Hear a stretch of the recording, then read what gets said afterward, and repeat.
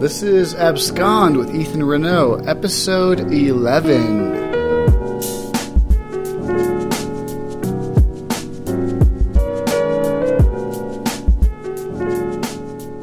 Wow, it's weird to think that I am already 11 episodes into this podcast. It has been super fun.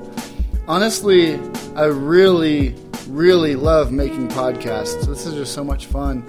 Mainly because I love talking, and nobody on earth likes to have a conversation where they only listen. So I guess podcasting is kind of an outlet for that for me, where I can just talk about whatever I want, and it works out. And you guys hopefully get to listen to some interesting topics for half an hour or so, however long it takes. Today, I'm doing part 3 of my story. And I hope you've been enjoying these. It's kind of fun for me to kind of think through a lot of things that have happened in my life.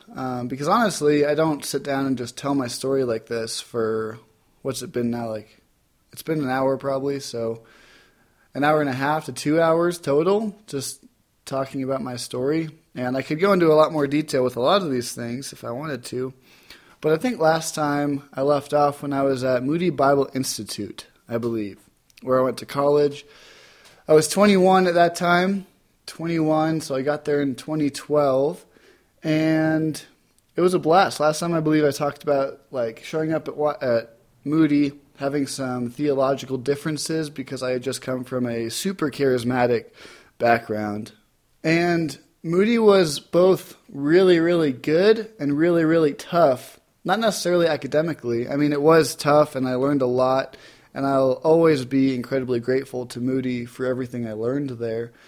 But like I said last time, it was just a season of humbling for 3 years, just kind of realizing, hey, you don't have the world figured out. You don't have yourself figured out. You don't have relationships figured out. And basically all these things were broken down over my 3 years there. One thing I don't think I mentioned last time is while I was there, I kind of accidentally started this prayer ministry which ministered to people going to clubs and bars at midnight and later in Chicago.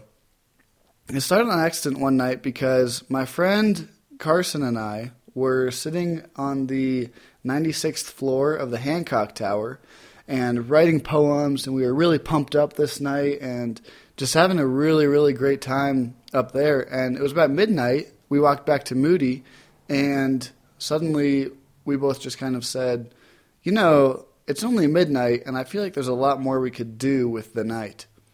So we went back out, found the nearest block where there were a lot of people congregating because there were clubs and bars on that block. And we grabbed a pizza box out of the trash can, and I happened to have a Sharpie in my backpack, so I took it and I wrote free prayer on this pizza lid. And we just kind of stood there, and so many people came up to us that night. And we just prayed with them. People literally were just crying on the sidewalk because of our prayers for them. And the next weekend, we said, hey, let's do it again. And a few people wanted to come with us. The next weekend, same thing, and more people wanted to come with us. And it just kind of grew and grew from there. So that was a really crazy time. And the wildest thing to me is that this ministry, which started completely by accident, is still going on to this day. Other students have taken up the mantle and lead it and go out still every single weekend, which to me is really crazy because it started kind of on impulse with my friend Carson and I. I had a lot of really phenomenal roommates while I was at Moody, especially 2 guys. Shout out Andrew Song and Alec Cotton.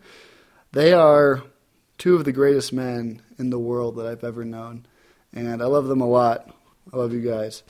So after I graduated Moody, I moved back home to Colorado with my parents. And if you've ever been in that situation where you have a degree in your pocket and you have some interests and things you love to do and a little bit of debt, and you're, how old was I? I was 24. I moved back in with my parents at the ripe old age of 24, and that is no fun. if you've never had to do that. Not because I don't like my parents. My parents are literally the best parents in the world. But mainly just because my friend Elliot put it the best. He said, it's kind of like you've reached an age where there's two alpha lions living in the same den. And when there's two alpha lions in the same pack, there can just be tension.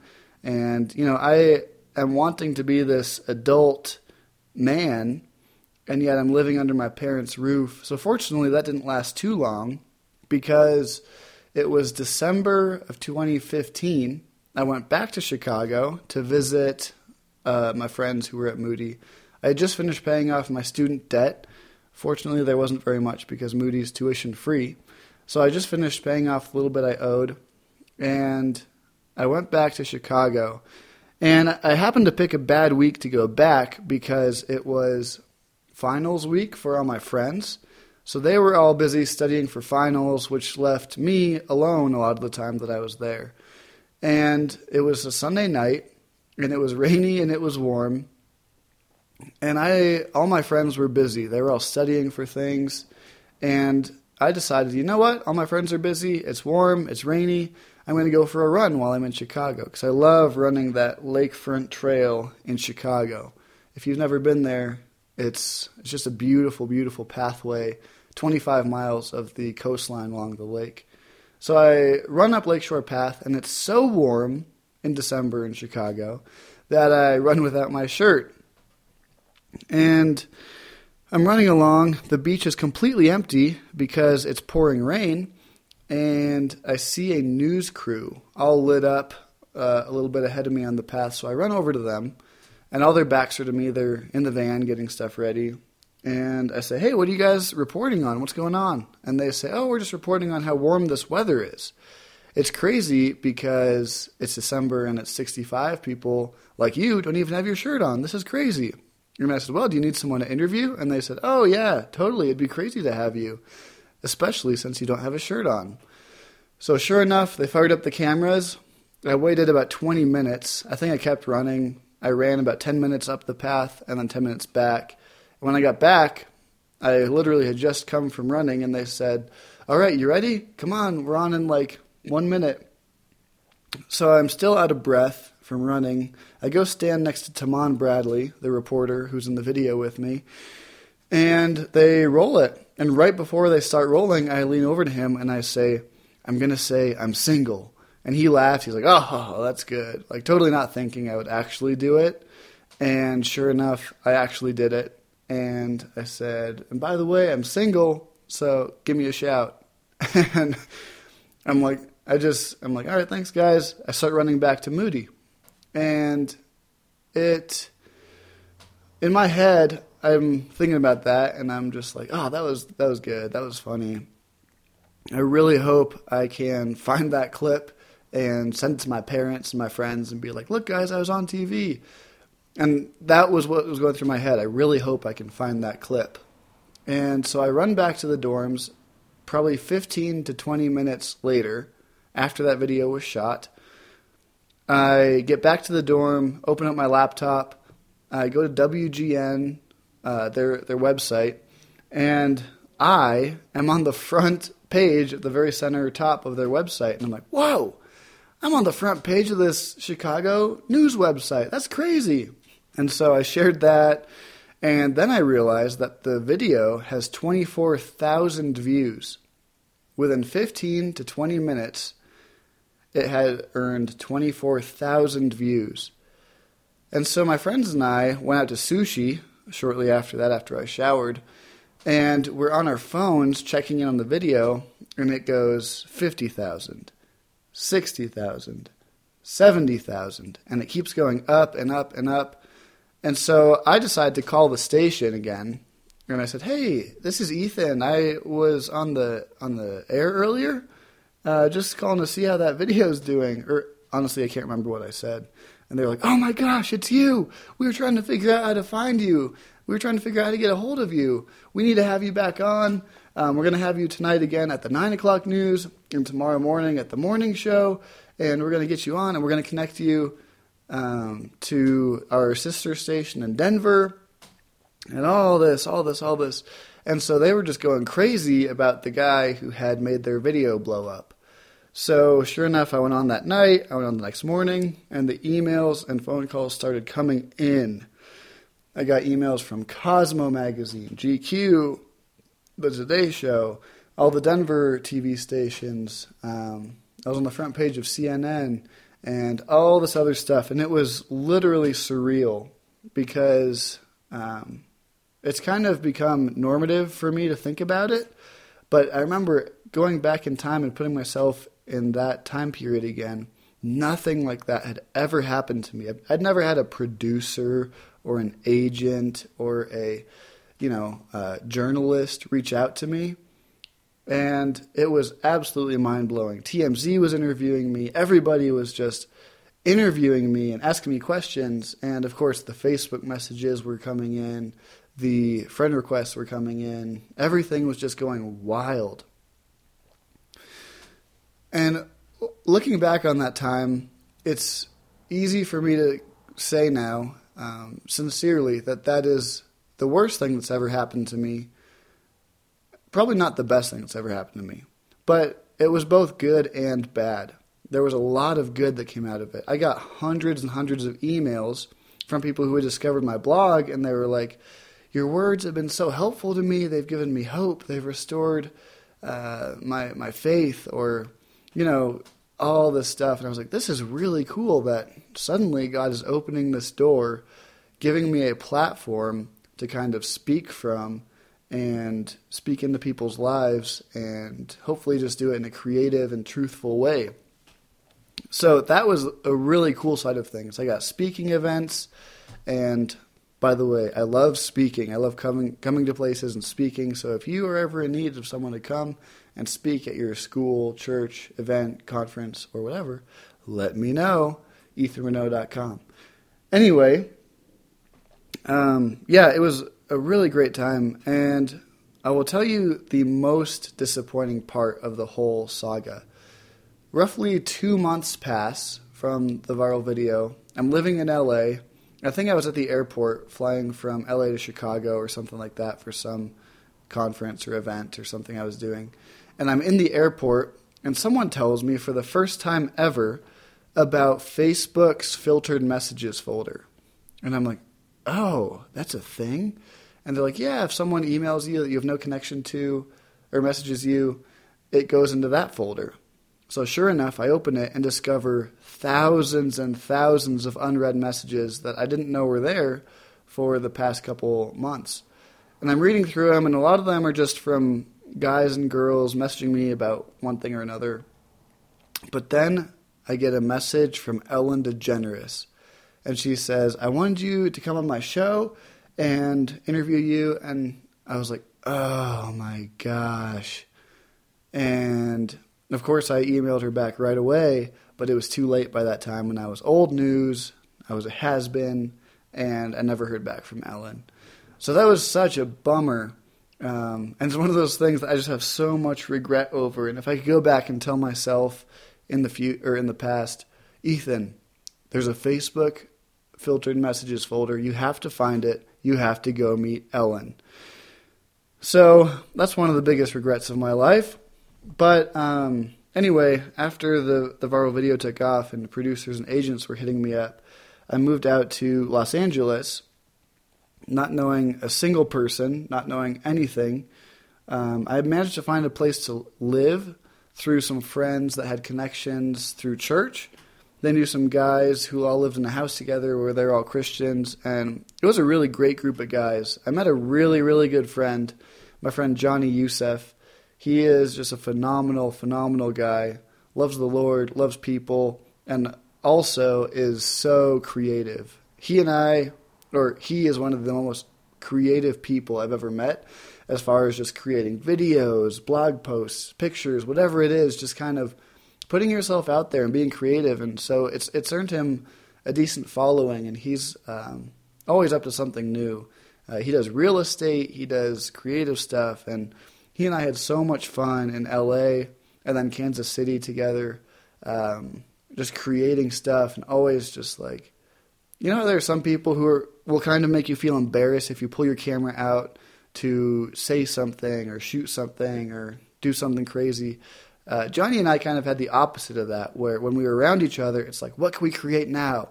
What can we talk about in a video now? What could we make now?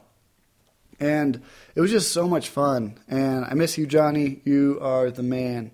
And never stop creating. So my time in LA was short-lived. I was out there 2 or 3 months before I just started to kind of realize that it wasn't a place for me. No doors were opening. The explosion of the viral video was kind of dying down. And I decided to move back to Chicago. So I did that. Lived with some friends back from college for the summer. This is summer 2016 now. And it was a good summer. I just biked everywhere, worked at a donut shop, occasionally got recognized, and just kind of worked and enjoyed the summer in Chicago. But again, at the end of the summer, I was like, this doesn't feel like home anymore. I feel like that creepy guy who's kind of hanging around the college campus. It is time to go back to Colorado and be with my good friends, be near my family, and, I don't know, be in a place that I love. And so I moved back to Colorado in the fall of 2016. And this whole time, basically ever since graduating Moody, has kind of been a searching for direction, for purpose, for something at which to aim my life, I guess. Teleological purpose is what this time period was. And so I was just kind of living, writing, still hoping to pay the bills by publishing my first book, The New Lonely. It came out. I ended up self-publishing it. And obviously it didn't make me rich. It was a small income, but I still had to find other work. So I found a post on a job board for a youth pastor. So I emailed the pastor, and sure enough, he replies a few days later and says, "Ethan Renault, is your dad Larry Renault?" And I said, "Yeah." And it turns out he and my dad have known each other for 20 years, and they used to play softball together because they're both pastors, and they were in this church league. And so my dad obviously vouched for him, Pastor Ed. He's a phenomenal teacher, preacher, expositor of the word. He just loves the Lord and loves his congregation really, really well. And it's been a privilege and an honor to work under him, as he's a senior pastor of our church. And I became the youth pastor at that church. And it's a small group, not a ton of kids in it, but it's a tight group. And we all know each other really well, and we love each other really well. And it comes with its own difficulties, but it also comes with its own different blessings and benefits, where all the kids are able to know each other really well, and we're able to know the kids really well. My leaders and I have a phenomenal group of leaders, and I'm so grateful for them. I couldn't do any of this without them. And I know this is turning into like an awards show thank you speech, but I'm just really, really grateful for the time I've had and continue to have at my church. So now it's been a year and 2 months about since I've been their youth pastor, and it has just been a wild ride. Coming from Bible college and just kind of having this idea of what ministry is like, and then actually getting to do ministry and hands-on experience, I have realized that they are two completely different things. You know, you have these dreams when you're in Bible college of revival, and every time I preach, kids will fall down and cry and just be moved to tears emotionally and give their hearts to the Lord. When in reality, you learn that doing ministry involves real people, and real people are tough and stubborn and messy, and it is so much better, though, because it's real, and you are actually teaching other people and pouring into lives and loving kids who might not get love from other places where they're supposed to. So it's been a phenomenal learning year being a youth pastor. I started off, I came in like with my guns blazing, I guess you could say, and I was trying to teach them all these fancy words like incarnation and transcendence and hypostatic union. And then I realized that most of these kids aren't even familiar with the basic fundamentals of the Bible or of the gospel. So I took it all the way back to the beginning and learned how to simplify things in teaching. Because it's easy for me to just get high and lofty and try to show off or show off how smart I am or something like that. And in reality, that doesn't really help anybody. When you're teaching over someone's head, they're not learning anything. Therefore, you're defeating your own purpose. So just a little nugget of wisdom, if any of you are trying to go into ministry or you're currently in ministry, meet your people where they're at now, not where you wish they would be or where you're at.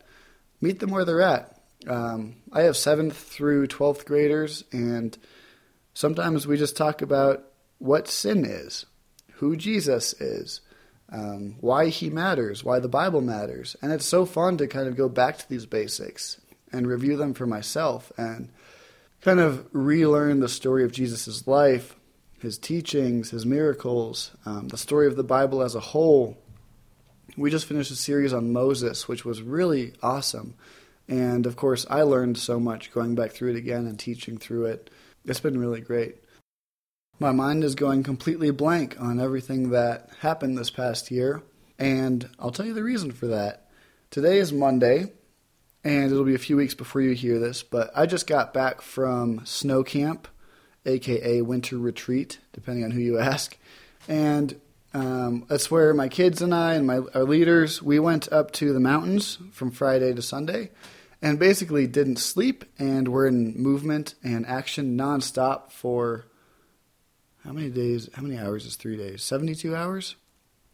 Yeah, we were in nonstop motion for 72 hours, solving fights, breaking up drama, but also just having fun. We had a 3-hour wrestling session with the whole group. Everybody was wrestling everybody, and it was crazy. And then we went on hikes, and then we played dodgeball, and then we ran around the camp, and then we played a billion other games.